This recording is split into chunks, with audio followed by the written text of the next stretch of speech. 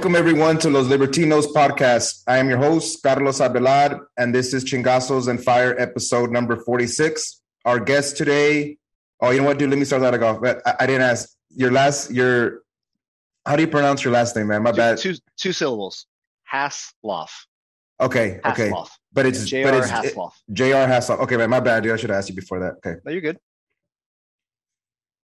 Welcome everyone to Los Libertinos podcast. I am your host, Carlos Abelard, and this is Chingazos and Fire episode number 46. Our guest today is J.R. Hasloff. He is a San Antonio native, retired military that served in the Navy as an intelligence officer specializing in geopolitics in Iran, China, and Russia. He's the author of 2 books that are meant to help you get your PSC certification, which I think gets you good with the DOD, which we'll talk about here in a little bit. And he's a lifetime member of the Libertarian Party and is the current Bexar County chairman for the party. Welcome, JR. Hey, thanks, man. Good to see you, Carlos. Yeah, it was good to see you. And I feel bad that at the event that I had here, I wasn't able to talk to everybody a little bit more. It was a little crazy, but I'd like to thank you for coming.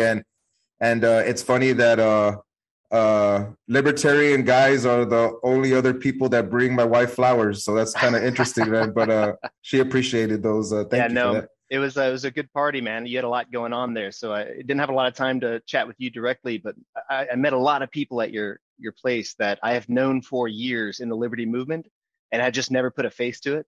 So really thought that was cool to meet some of those people and have some good conversations. So now we get to talk a little bit, and I'm excited for that. So first of all, can you kind of give a background for yourself? A lot of my audience would not know who you are, but especially people here in San Antonio, that is a big part of my audience, would like to know a little bit about you for sure, because you're the county chair for the LP, and anybody that knows me a little bit knows that I lean right libertarian. So yeah, man, kind of give some of your background or some of the intro I kind of put in there, like some of that in there. Can go ahead and give a long freestyle of it, because I think you might have an interesting background of all your moving and different things that you have done in your life. So born, raised, siblings, all that stuff, man, please. Sure, man. Yeah, born in Texas. Actually, my background isn't too much of consequence, but I've taken a long trip to come back here to San Antonio. So born here in Texas, kind of lived here in Texas throughout my early years. I joined the Navy in the 90s, was an intelligence officer, kind of traveled the map. I think we were talking offline. Yeah, I moved like 13 different times within 20 years with the Navy, kind of worked all over. And then, and as soon as I hit my 20 years in the Navy, it was a good time to get out of the Navy, and got back to Texas about as fast as I could. I'm up here on the north side of San Antonio. I have I've built this beautiful house. I've got like a 7-year-old and an 8-year-old. And man, my whole lifestyle went from, kind of understanding what's going on in the world and being a single guy to getting married to having kids to like, what are we going to do for the future here? So my whole worldview is really, I'm moving back to San Antonio, built this beautiful house. I'm going to die in this house, brother. Like I'm up here on the north side of town. It's where I grew up. It's mi barrio. Like this is like where I'm going to be. What can I do here in San Antonio? Because this world is kind of where we're headed. This trajectory isn't making us too happy, right? So what can I do for my kids to make San Antonio a better place? How can I bring liberty to San Antonio? So my worldview has really shrunk down. I retired from the Navy in 2019. I was the treasurer for the local Libertarian Party here in Bexar County for a couple of years. We didn't do a whole lot. I just got elected as the chair, and my direction now for the next at least 2 years is to bring the libertarian message here to San Antonio, provide outreach, grow our membership. If I can get some things nullified here at the local level, I don't really care what's going on at the national level. JR's voice at the presidential level means almost nothing, right? You and I have very little influence at national politics. At Texas politics, it's kind of the same. We don't have as much influence. I would love Texas to succeed. That'd be great. But in the meantime, San Antonio, we have a little bit more influence. And so my goal here over the next couple of years, once again, just bring liberty here locally, see if we can nullify some things, if we can get a good DA and a good sheriff in office that can, just refuse to enforce some of the national laws and regulations that are dripping down here into our backyards. That's the goal. Perfect. Yeah. So you being in government for 20 plus years, and especially overseas, you had a front row seat to our foreign policy being played out. At that time, did you have a libertarian, non-interventionist foreign policy view of things, or did you grow into that over time? And kind of then I guess again a little bit of the background of how you got into the libertarian side of view, things. Sure. Yeah. Short answer is no. I didn't always have this worldview. I joined the Navy in the 90s. I was actually on deployment overseas whenever September 11th happened. I grew up kind of a non-political, apolitical, didn't really care about politics.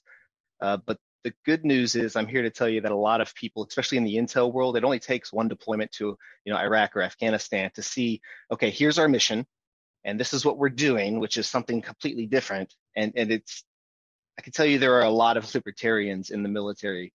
And it really only takes one deployment for us to kind of compare and contrast what we're supposed to be doing, what the stated goal, what that stated mission is, and what we're actually doing. And without saying it in front of your seniors, the conversation that we have with each other is, this can't work. Like this wouldn't work. Why are we doing this? Why are we doing that? So really that's what probably that was probably one of the primary movers that said, hey, maybe this isn't the best idea. This empire building is likely to go wrong. There was some guy named Ron Paul who came around, in the mid 2000s and then late 2010s, who was saying the right things and saying like, empire building is always going to be our downfall. So there was a lot of just different things that turned me political and that got me activated. I would say Ron Paul is the primary though, and not just like my job being and then this one guy saying all the things that were coming true. He talked about backlash. CIA even teaches backlash. So all these things that were happening, he was saying, and oh, by the way, the intelligence community was throwing us under the bus, saying that all of our interdiction into Iraq was a intelligence failure, and it's like, bro, I'm briefing the things that I'm getting directly handed to by the CIA. This is the morning report that we're briefing our seniors. You're giving us the intel. How can you tell us this is an intel failure? So, cognitive dissonance can only get you so far. And I guess kind of being inside that machine long enough, it turns you, without much effort, I guess. Wow, man, that's interesting. Yeah, let's get into this a little bit, just because I don't think I've ever talked to an intelligence officer before, a former. So like right now when you said, bro, come on, bro, that space there, what's going on in that space that people are, the little disconnect? Is it like a certain class of people that are trying to move up? So they're trying to, I don't know, like, is it narrative building for a different agenda than what's on the ground? Or like, what did you kind of see of why there was that little like, come on, vato, what was going on there? Yeah, so there's a couple things. Like in the intelligence community, I'm a glorified PowerPoint builder. Like that's my job is to read up and understand geopolitics and understand history of events. And when it comes down to it, whether I'm on an aircraft carrier and my job is to provide intelligence for the entire kind of battle group, the extra ships that are out there with us, I'm not the guy who's actually researching what's going on the ground in Iraq. So a lot of times it always goes back to sources. Where are you finding your information from? Well, a lot of times as an intelligence officer, we steal from everywhere. So we go to the CIA's website every morning and we pull down their morning brief and we find the president's morning daily. And we're kind of picking and pulling from the same sources who later were throwing us under the bus. So I guess the first question is, or the first answer is, it all comes down to kind of our sources and where you're getting it from. And one of the things that for me personally, this isn't something that you might find across the military, but for me personally, I was like, how can you throw me under the bus? How can you say this was an intelligence failure when it's being fed from the top? When all we're doing as, lowly intel guys is pulling from your dailies and then kind of briefing that out to our clients. So I guess my first answer is, I felt kind of betrayed, felt kind of like, this is how this whole thing is set up. And then when I see it in the news and I have my friends and family saying, hey man, their intelligence failure is the word that's like in all the headlines. Is that you? Did JR do something? And I'm like, no, man, I don't. Man, I'm just a guy who takes it from them. So this is their narrative from the beginning. So the like you said, the system is built up in a way to have you guys as a scapegoat. Is that kind of what you're saying, right? A little bit? Not necessarily. Your mileage may vary, and if other people are from the Intel community, their mileage may vary as well.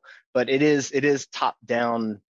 Like whenever you have very selective sources and techniques on how we get information, those people will have that information, and it does drivel down. I wouldn't say scapegoat. I'm kind of trying to dance away from that word, but it does set yourself up for a scenario where you can scapegoat an entire community when the very top is the one who's disseminating that bad information. Okay, so yeah, and I'm interested in this stuff because recently I've interviewed some people that I guess there's the new theme about, and that's not new, but it definitely was more mainstream through Trump, which was like the idea of the deep state. Some people call it like I don't know, the bureaucratic class, or some other people call it the cathedral, I guess, depending on which view you take. Being a libertarian, and especially being in the party or being in the liberty movement, you always kind of think, how can we shift away from that type of, I wouldn't say mindset, but that shift away from, or how, I guess the idea has always been like, oh, how do we make government smaller and all that? Or like the idea also would be like, if you were working in that field, but you weren't overseas because we weren't the empire, what would you be doing? Or like, so I guess the question is, how do we slowly, or I guess fast, if it happens that way, it doesn't seem to be like shift away from that. It seems like that class of people, and I got no beef with them directly because I'm thinking like it's part of the system. Like it just feels like, it continuously grows without, and they kind of are in the shadows a little bit, but it's okay because, as long as they, make their money, get paid, it's okay, so like how as a libertarian do you start like convincing people, I guess, or something, like to start shifting the tide of that a little bit?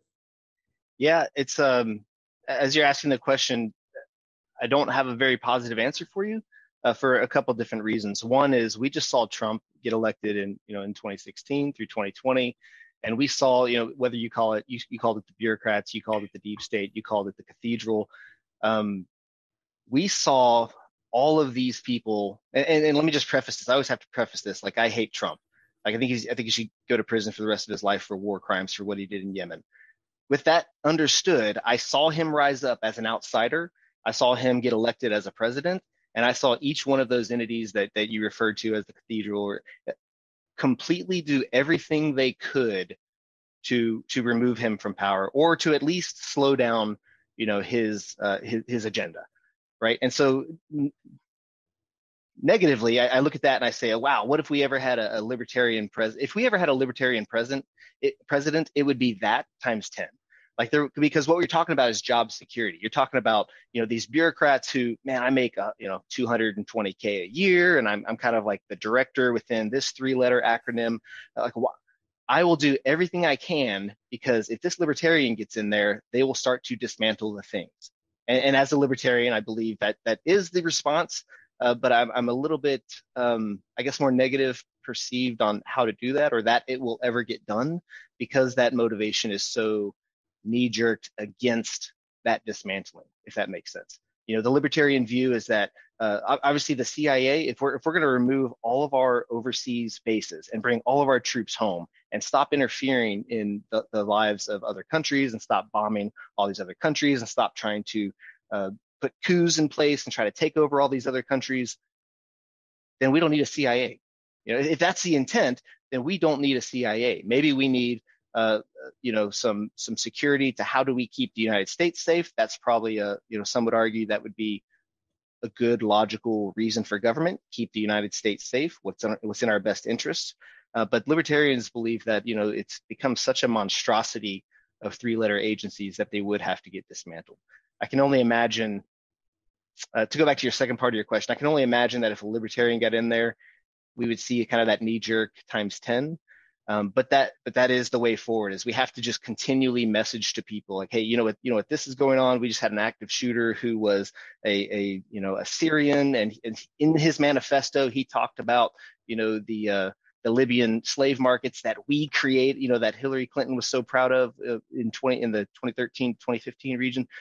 So like we have to show that message. We have to show people that this is a real thing. Us interfering with people's lives over there brings them here to do bad things here. The politicians won't tell you that. The politicians will say, yeah, that's because JR owns one too many firearms, and we need to limit the amount of magazines JR is allowed to have. And they twist that. So I'm not really positive on that we'll ever get that done.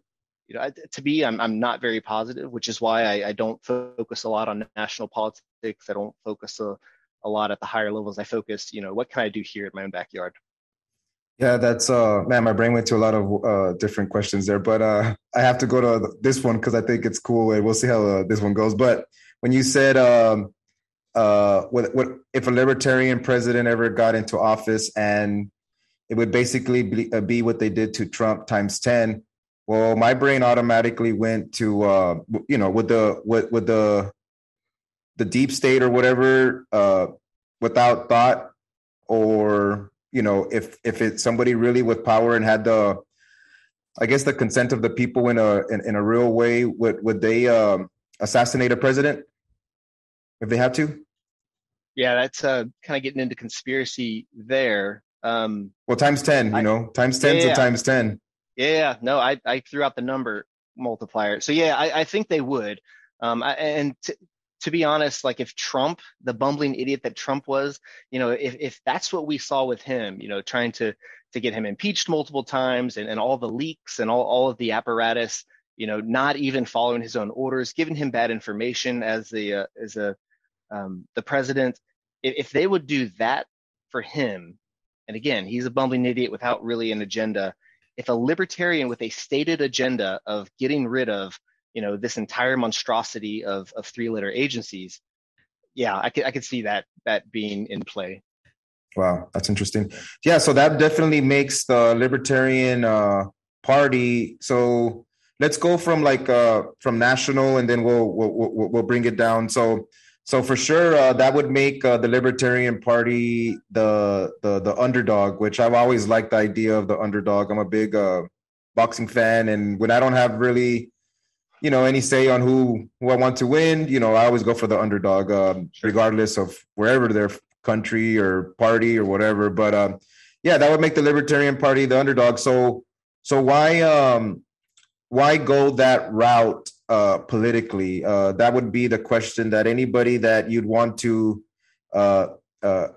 get into the party, mostly I would say would be like Republicans that are maybe kind of not feeling the Republican Party. Maybe you'll get some Democrats, or maybe you get some independents, but a lot of people that aren't into this like we are, basically their main action is the national election, and maybe the midterms a little bit, but that's the action they like, right? I mean, that's the fun one, that's the one that's the why would somebody want to join a party that is the underdog, that has that the system, like we just talked about, will go against it, and you could speak to the rules already that are against it for the debates and ballot access and all that. I mean, speak to the underdog part, but why would somebody want to become a libertarian? Yeah, so for me, whenever I first started to get political, I would have preferred, like you, the Republican message, because they actually campaign on small government, they campaign on low taxes, they campaign on, the ability for JR to go out and purchase a firearm to protect my family.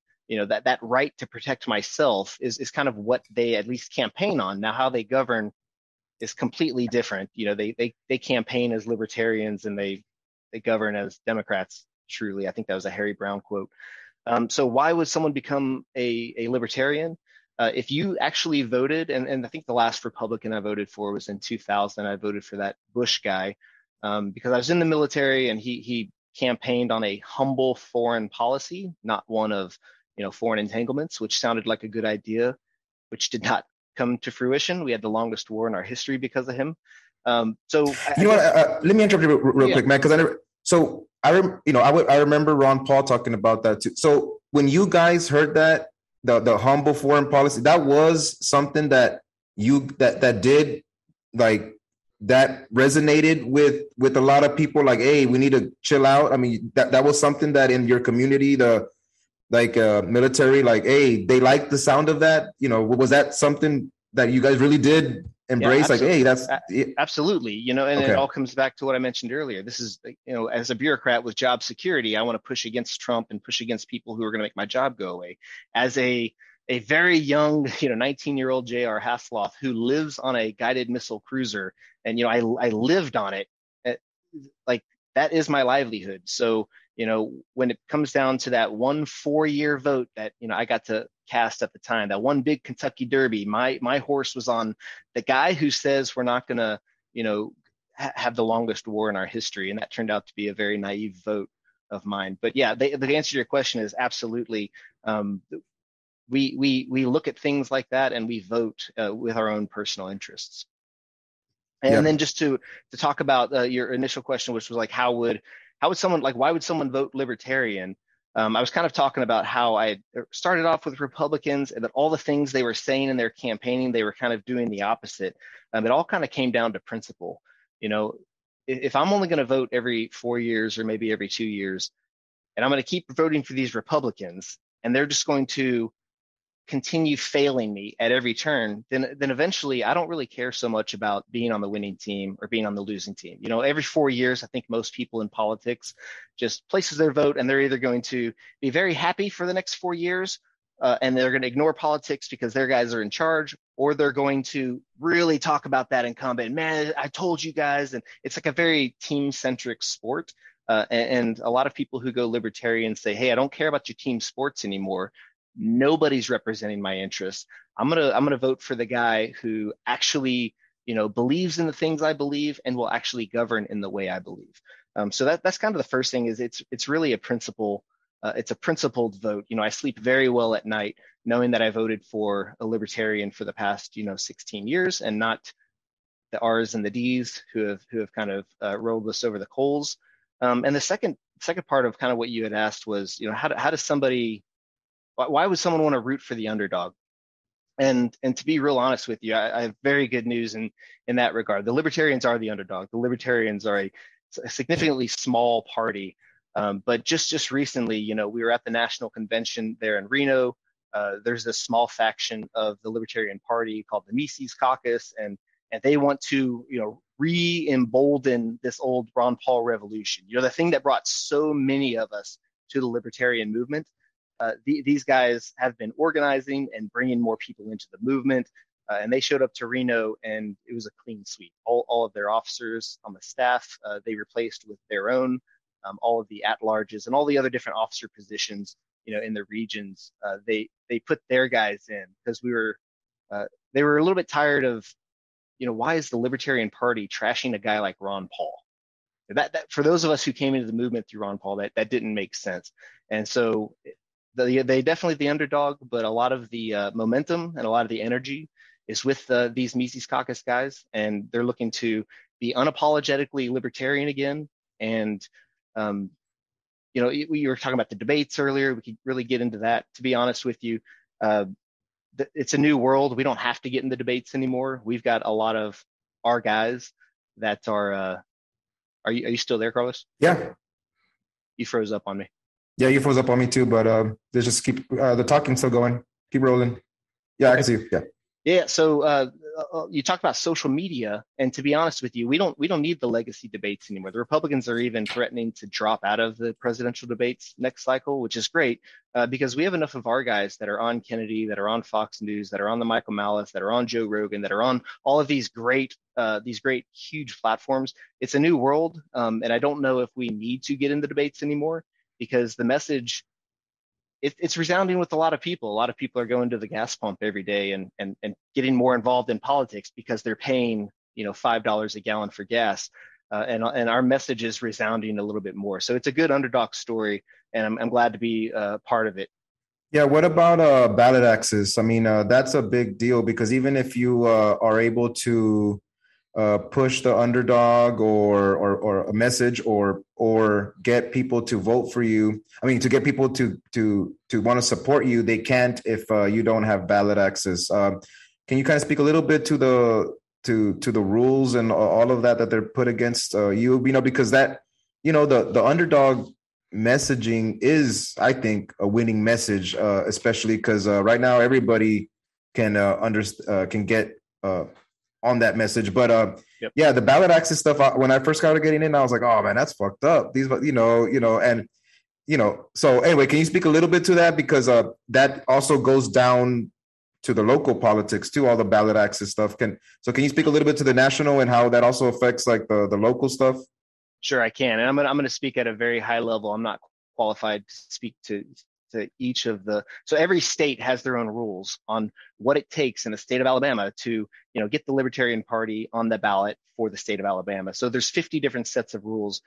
In general, I can tell you that the rules are created by Republicans and Democrats in a way that they want to limit the amount of the voice that the Libertarians have. They also want to make it very painful, very time consuming, and very expensive for the Libertarians to maintain ballot access. Ballot access is the lifeblood of the Libertarian Party. Like our number one mission when you come to work every day is to ensure that we have maintained ballot access.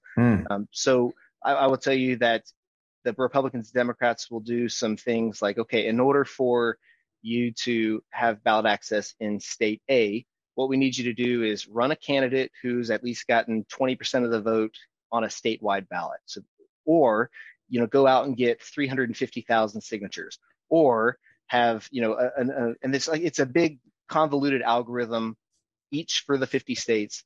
There's just hoops to jump through. Sometimes those hoops are flaming. Sometimes those hoops are, if you talk to the average person, they're like, what?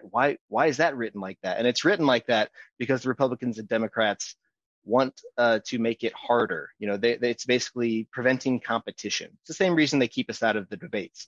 We want to prevent competition at all costs. One would say that if I owned the media, I would also prevent any mention of the Libertarians whenever I show the people the polls and the horse race polls of who's doing well and who's polling where. And we saw that in the Ron Paul campaign. I think it was the Iowa caucuses, famously in 2008, where it's like, here's the guy in first place, and here's the guy in third place, and here's the guy in fourth place.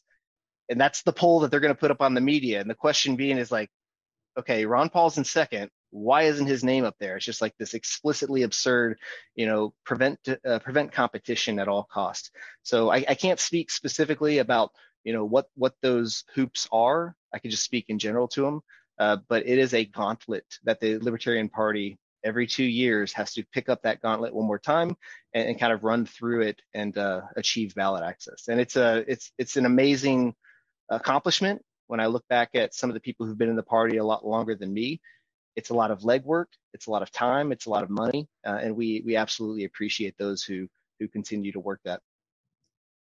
Hey, what's up, everyone? Please visit our sponsor, palomaverdecbd.com. It is a small business that my wife, Vanessa, and I have been running for several years now. Besides growing at its own pace, we have also been growing our product line. In the last several months, we've gotten bath bombs, massage oils, different things like that. And recently, brand new, we just got some THCV gummies that are 10 milligrams. They're legal. They're still derived from hemp, but these have some unique characteristics that are especially good for anybody that's an intermittent faster that does some of that fasting. I've been doing fasting like that for 2 or 3 years now. But just like anything, at night when you start getting some of those hunger pains, you tend to snack a little bit. What are you gonna do? Nobody's perfect. But these. So we sampled these out for the last month, and what it is, what I feel is that when I take them, so basically I eat once a day, big lunch, tacos, fajitas, whatever. Today I ate some chicken tostadas, guacamole. It was good. But around this time, I started feeling a little bit of some of that hunger. So I'll eat one of these, and it kind of helps me focus on not wanting to eat. So they call these, they kind of have like a dietary, kind of a diet aspect to them, and also like a focus aspect to them. So if that's your thing, if you want to try these out, for sure, visit Paloma Verde CBD. Of course, you can get all of your other CBD products there.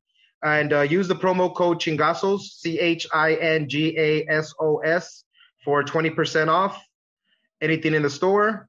Once again, palomaverdecbd.com. Peace. Yeah, so you have brought up the Mises Caucus and how they basically took over the party, I guess, through, putting their people in place. Are you in support of like you spoke of, like the momentum behind that energy? Are you going to be at an arm's length to see what actually gets done? What are you expecting from that? From what happened in Reno? Sure. Yeah. So I guess my relationship with the Mises Caucus has kind of varied throughout the years. In 2017, when they started up, a lot of our focus was on this guy who was the chair of the party at the time. I don't even want to mention his name. Like, there's this guy who's like ruining the thing that I love, right? So how do we, get rid of all the internal political squabbling, and how do we go back to being libertarian again and have this unabashedly, unapologetically libertarian message that we can go out and talk to people and recruit people? So when I started, it was, we were planning for the 2018 New Orleans convention. And it was, let's be libertarian again. Let's get to work. Let's start facing outwards and spread the message instead of facing inwards with all the drama. And then over the years, as the Mises Caucus grew, I did become arm's length with them, mostly because on the national level, once you start getting a lot of libertarians organizing around anything, there's going to be bad takes. There's going to be bad social media messaging. There's going to be idiots that you don't want to affiliate with. So I probably went arm's length, only donating and kind of supporting specific projects that I liked, specific candidates I liked. But as far as them, they've done it. They've come in, they've taken over. All the momentum is behind the Mises Caucus right now. There was a Thursday night at Reno, there was the Mises Bash. And man, you're talking, so Ron Paul was obviously the keynote speaker. You have Scott Horton. You talked to Scott Horton yet? I have not, but yeah, I know who he is. I plan to have him on the show soon. Got to get him on the show, man. That guy, as an intelligence officer, that guy makes you feel stupid.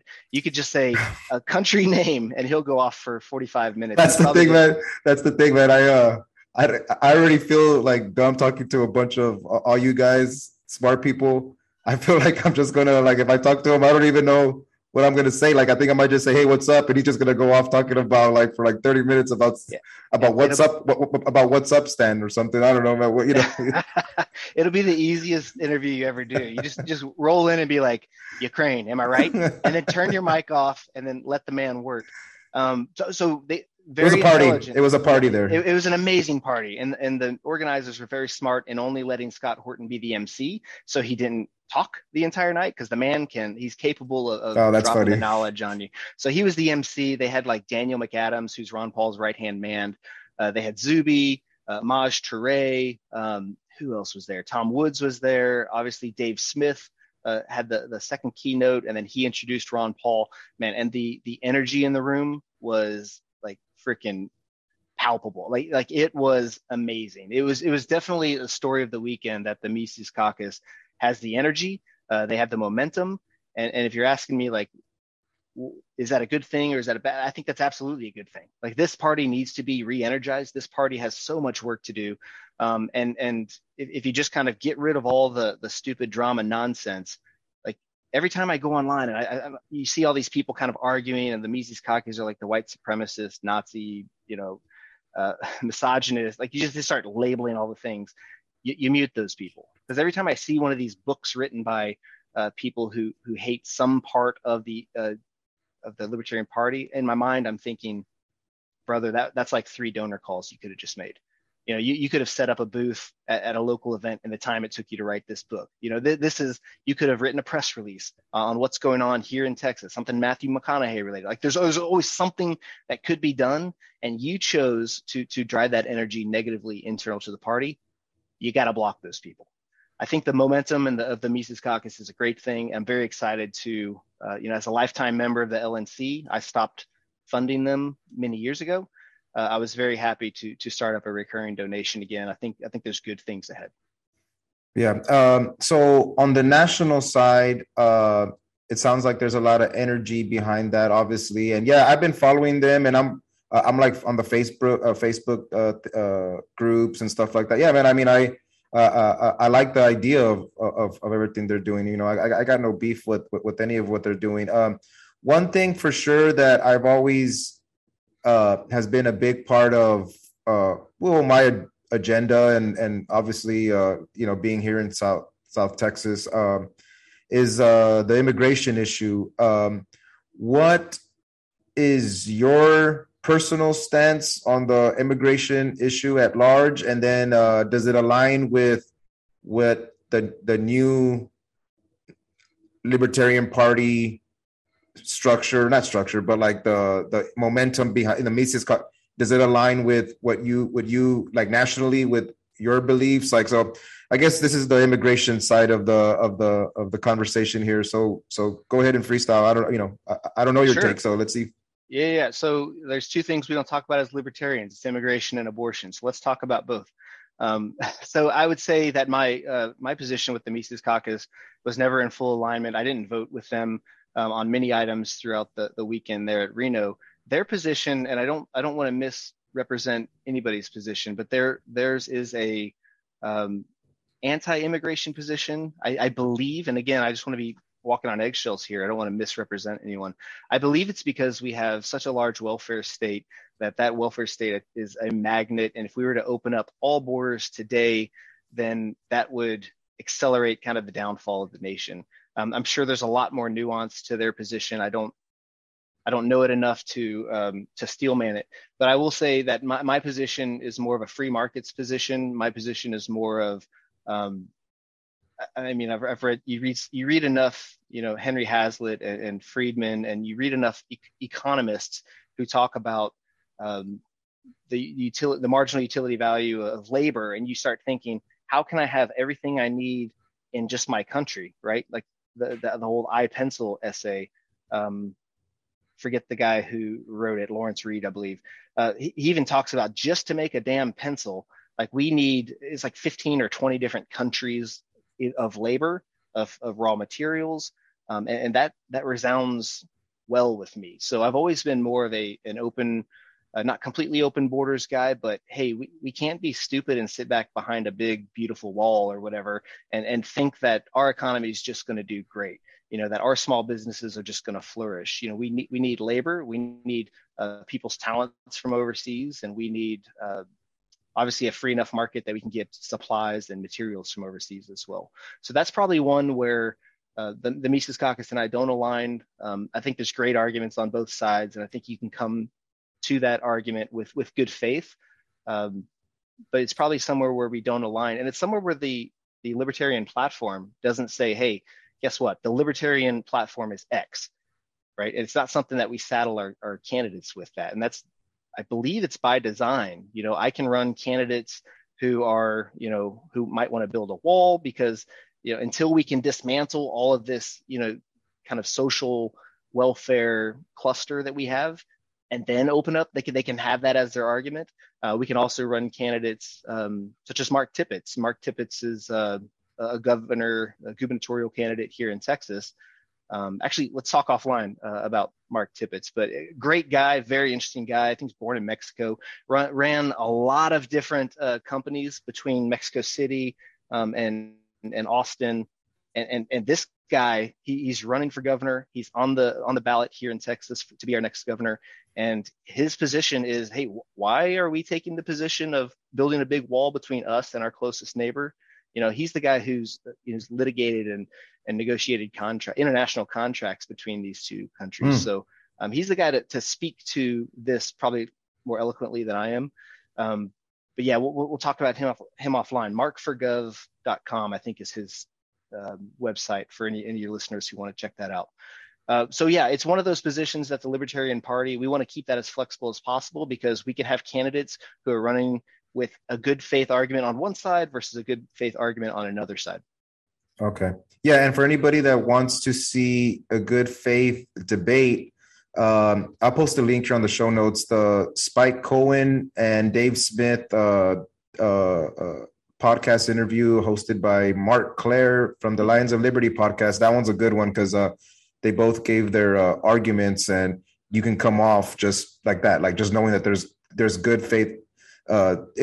Yes, there's no beef. People they agree to disagree, but it's all good. And then you had brought up the abortion one. Go ahead and freestyle on that one, because that one's gonna, especially now, be a little bit controversial here a little bit. Sure, yeah, that's gonna be super controversial for both sides. So in Reno, one of the items of business that the delegation, and we had over 1,000 people from all 50 states show up, and they are the delegates, and they are voting for different things, changing your rules, changing your platform, electing officers. One of the things that we had done with our platform was removed the abortion plank. And the abortion plank, it was kind of actually framed in the way that I just set up that immigration. Hey, we understand people can have good faith arguments on both sides. We think the government should stay out of it, but pretty much you can do with whatever you. It was a pro-choice plank saying, hey, you can abort your baby, but we don't actually have a stance. It was a non-stance stance. The whole thing was written almost like it was written by a lawyer. Excuse me, it was. So what we had done during Reno was remove that plank. And as the chair of the Libertarian Party here in Bexar County, I can tell you, I've only been chair for a couple months, but running our social media, even when the Roe versus Wade leaks came out just a couple months back, I'm trying to navigate that messaging in as a respectful way as I possibly can. I got a lot of responses from people who are saying, and this is why I don't join the Libertarian Party, because they're allowing people to kill the babies and blah, blah, and then they start going off. So I've seen it firsthand that the presence of that plank was an obstacle for some to join the movement. I think that the removal of the plank, I personally voted for its removal. I think the removal of that plank has really allowed us to bring in more people. It's less of an obstacle for those people, because abortion is obviously something, if you believe in or against, you believe in or against very passionately. So now we allow those people to come in, and we support candidates who can message from both sides. If that's something, if you're in a district that is a very blue, pro-choicey kind of district, and that's how you want to set up your campaign, the LP party now supports you in doing that. If you're out in the middle of West Texas in a very red county, and you want to talk about your support for, we won't have abortions here, we support that candidate and allow them to message in such a way that their conscience allows. Perfect. So now that we've kind of we're past the national side. You kind of brought up the Texas guy running for the governor here in Texas. Mark Tippett. Yep. Yeah. What is the stage set up for that race? What are the obstacles? What are the upsides? What's going on with that race then? Sure. So let me take a half step back before we get into the Mark Tippett's gubernatorial race, and it kind of transition from national, which, the fallout of national, people did not take this well, right? The Mississaugas came in, they did what they said they were going to do. They were told, 2 years ago, the party belongs to those who showed up, and they showed up, right? So the response to that nationally, and I'll start off by talking about nationally, was not good. We've seen a lot of people who are rage quitting, a lot of people who are withholding donations, a lot of people who, quite frankly and unfortunately, are wishing the party to fail, and that's a shame. So nationally, there's been some fallout from what we'll call the old guard, or what some have affectionately referred to as the cathedral within inside the party, right? So we've seen kind of like some not good things at the national level in the Mises Caucus, again, are saying, well, we just had 90 new life members. So there's kind of that squabbling at the national level. Here in Texas, we don't have that problem. Here in Texas, we have a good balance of everyone who loves liberty. We have a very good balance of people who are running the state, and we have a long-term, time threshold where we're going to make the right decisions for the state. So we have a Texas first mission here in Texas. Between, I don't care what caucus you're in, we're here to do work. So that's very good. So now that we're at the Texas level, we have Mark Tippett. Mark Tippett is running for governor. Who's the chair of the Texas LP? Sure, the chair of the Texas LP is Whitney Bilyeu. Okay. Yep, and she was also she also started chairing the national convention because she had kind of filled in for that position over the past year or so. So here at the Texas, we've got Mark Tippett is the Libertarian gubernatorial candidate. We have some guy named Beto O'Rourke, who you've probably heard of before, and then you've got the incumbent, which is Greg. What's the guy's name? Greg Abbott. Thank you. Yeah. So we got Greg Abbott. A lot of people will tell you, as far as this race goes, Greg Abbott had an opportunity during COVID. Like in the last 2 years, Texans have had a masterclass in what the government can do to affect your life.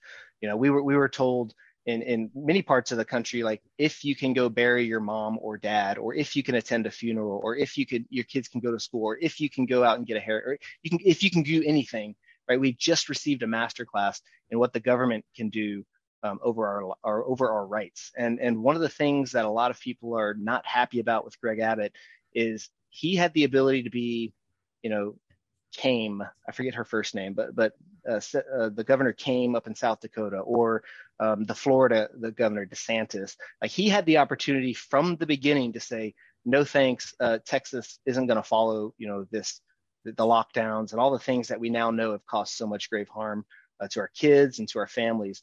But he didn't. And so that's one of the biggest kind of cultural pushes against Greg Abbott right now, is the fact that he could have stood up against these things and he didn't. It's a really good opportunity for Beto O'Rourke to come in and tell us he's not going to take our guns, but then try to be a governor and try to like flip the state from red to blue. But I think it's an even better opportunity for someone like Mark Tippett, who has a solid platform, a solid immigration platform, a solid economic outlook platform, and one that will really insulate Texas against the national pressures. So when we start getting more national regulation, more gun laws, no matter what the Supreme Court says about X, Y, or Z, in Texas, we shall do this. A very 10th Amendment centric, states' rights centric, y'all can do whatever you want out there, but in Texas, we're going to do this. So it should be a really interesting race. Again, I'm not following too much with even the Texas level politics. I want to focus all my energy locally, but it should be an interesting runoff, and we'll see if Texans stand up and make that right decision. I'd love to see Beto O'Rourke soundly defeated again, regardless of which direction that campaign goes. But yeah, I just really want to push back against anything Beto O'Rourke says. We don't want a California or Texas. Yeah, and what about the argument about spoiling the race there? Some people might say, and it's okay for if the race gets close enough and the Libertarian Party, from history gets what it gets, that they would say, oh, those could have been. What is your argument against that idea? I never liked that, but I understand it. I understand the narrative behind it. What is your whole take on the Libertarian Party being a spoiler party? Yeah, I've heard the argument. It's a good argument for people who have such a short timeline, where they're just looking at, okay, in this election, you had 60% for the Democrat, let's say 30. I won't even do the numbers on the line. If it's just enough where the Libertarians could have attributed all their votes to the Republican and the Republican would have won, to be honest, that's a very weak argument, because those of us who are voting Libertarian, like I mentioned earlier, we're voting Libertarian on principle. We've seen the track record. I'm in my 40s now. I look back, I've seen the track record of Republicans. If you think you're going to get my vote, you have to you're likely not getting my vote. It's just, I don't want to say what you have to say, but you're likely not getting my vote. To think that we all libertarians would automatically vote for that, spoiled candidate is your first fallacy.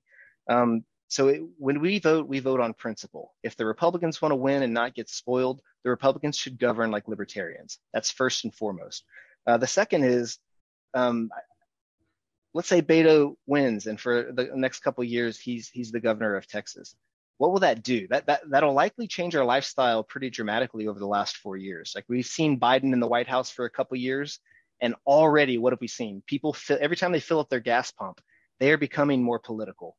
So sometimes it takes a really crappy Joe Biden for people to kind of wake up and say, man, I need to become political and understand what Joe Biden's been doing, what the Republicans would have done, look back at the track record of how the Republicans and Democrats have both kind of failed us, and make the correct decision and vote libertarian. I can't tell you that it's necessarily a good thing that a Democrat would win Texas, but maybe that would empower more people to make a more principled vote.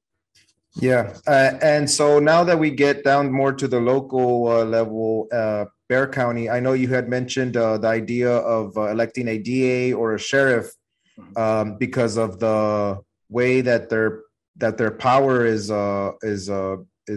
able to be manifested on the people. I had an interview with a sheriff from in Arizona. His name was Sheriff David Hathaway, and he's like, Liberty style sheriff. And yeah, he was able to tell the governor there, like, no, we don't want all this COVID stuff or immigration stuff. So yeah, there's a lot of power behind that.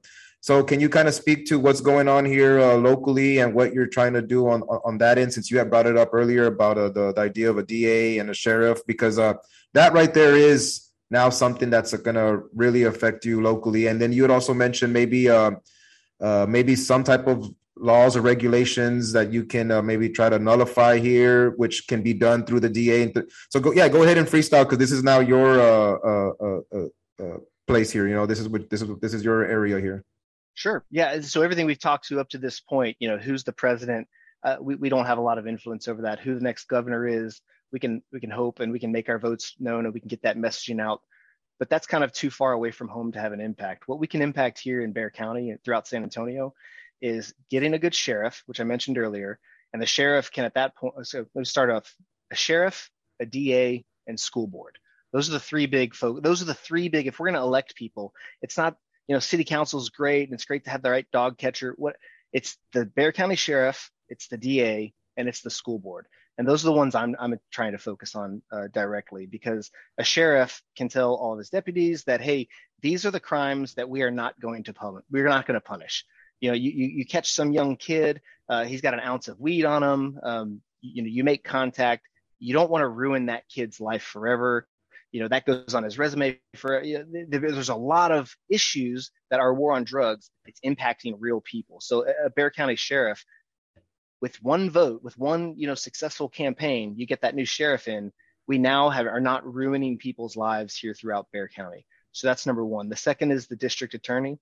The district attorney can not press charges against anything that he or she feels is not a good law, right? So that's where the nullification thing comes in. That DA has an immense amount of power on what they prosecute and what they just hand slap and keep off their record. And the third is the school board. And the school board is something that has become, I guess, over the last 2 years, a highly political lightning rod, and that's a good thing.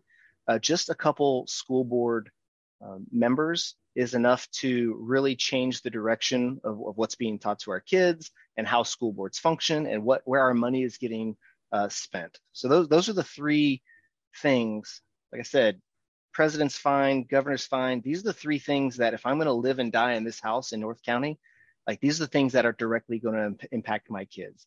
And these are the three things that we have actually a higher level of influence on. So that's really, I guess, the local thing. There's a couple other initiatives that we can talk about, but wanted to give you an opportunity to kind of respond to those three. Well, yeah, I mean, I think that's important.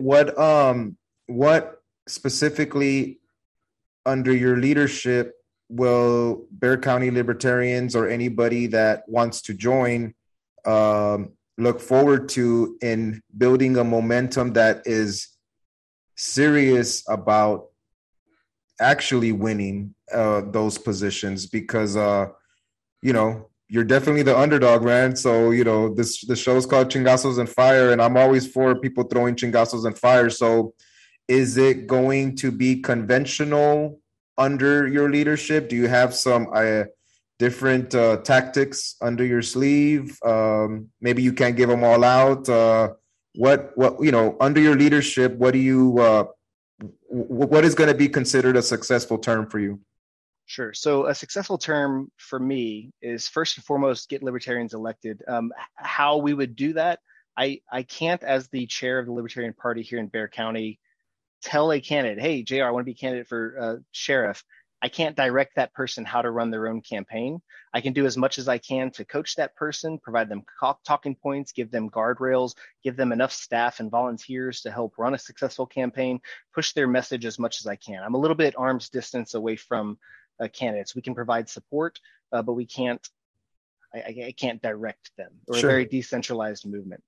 So what we can do here in San Antonio, first and foremost, I'm looking for people who want to be sheriff, DA, highly qualified people with a libertarian sway, who we can get you in front of people and get that vote. Same with school board members. If you're one of these people who you're getting the messages at home from your school board, you're not happy with the results of your how your children are being taught, come talk to us. Email us at officers@lpbear.org, or just go to lpbear.org, find a way to get to us. We'll get in touch. We'll get you out in front of the right people, and we'll push you in front of the right people to get those votes. So that's first and foremost. Another part of I think what I believe would be a successful term, not just candidates, is to grow the party. To be honest with you, the last couple of years, I was the treasurer over the last couple of years, and the party was a bit stagnant.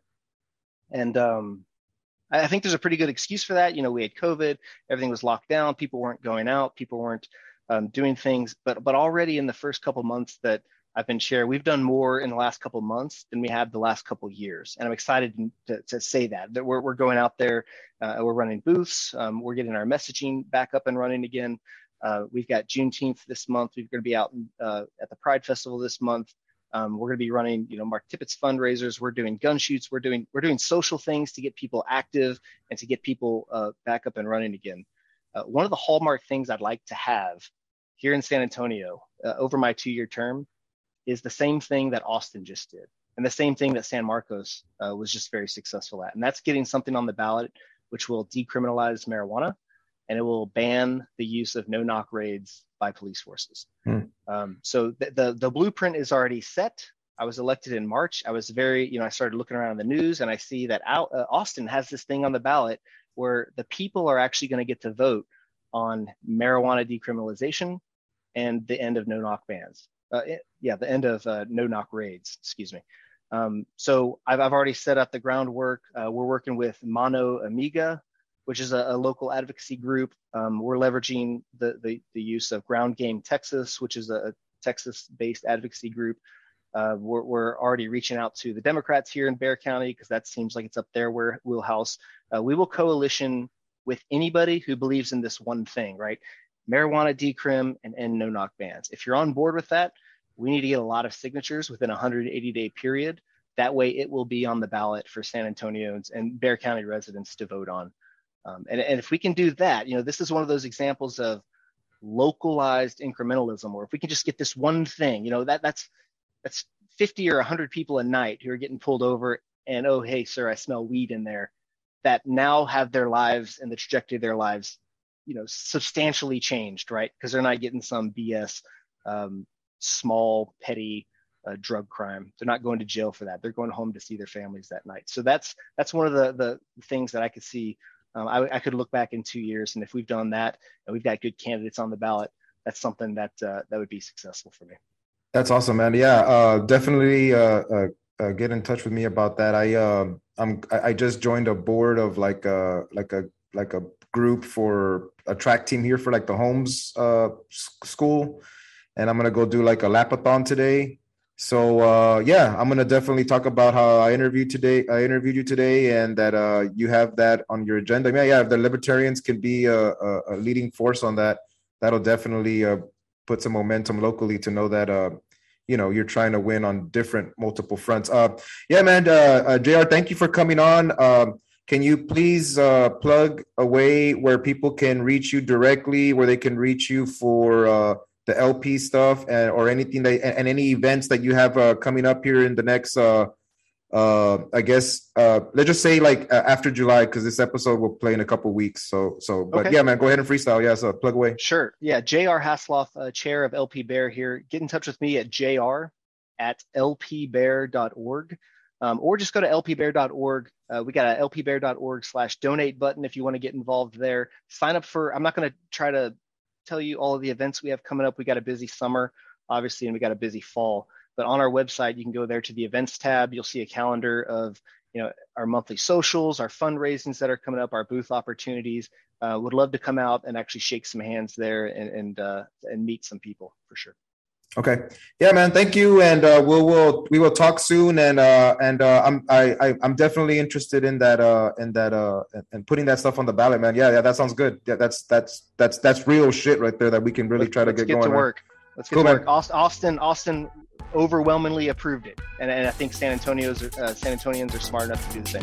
Yeah, man. Cool, man. Thank you for coming on. Peace. Thanks, brother.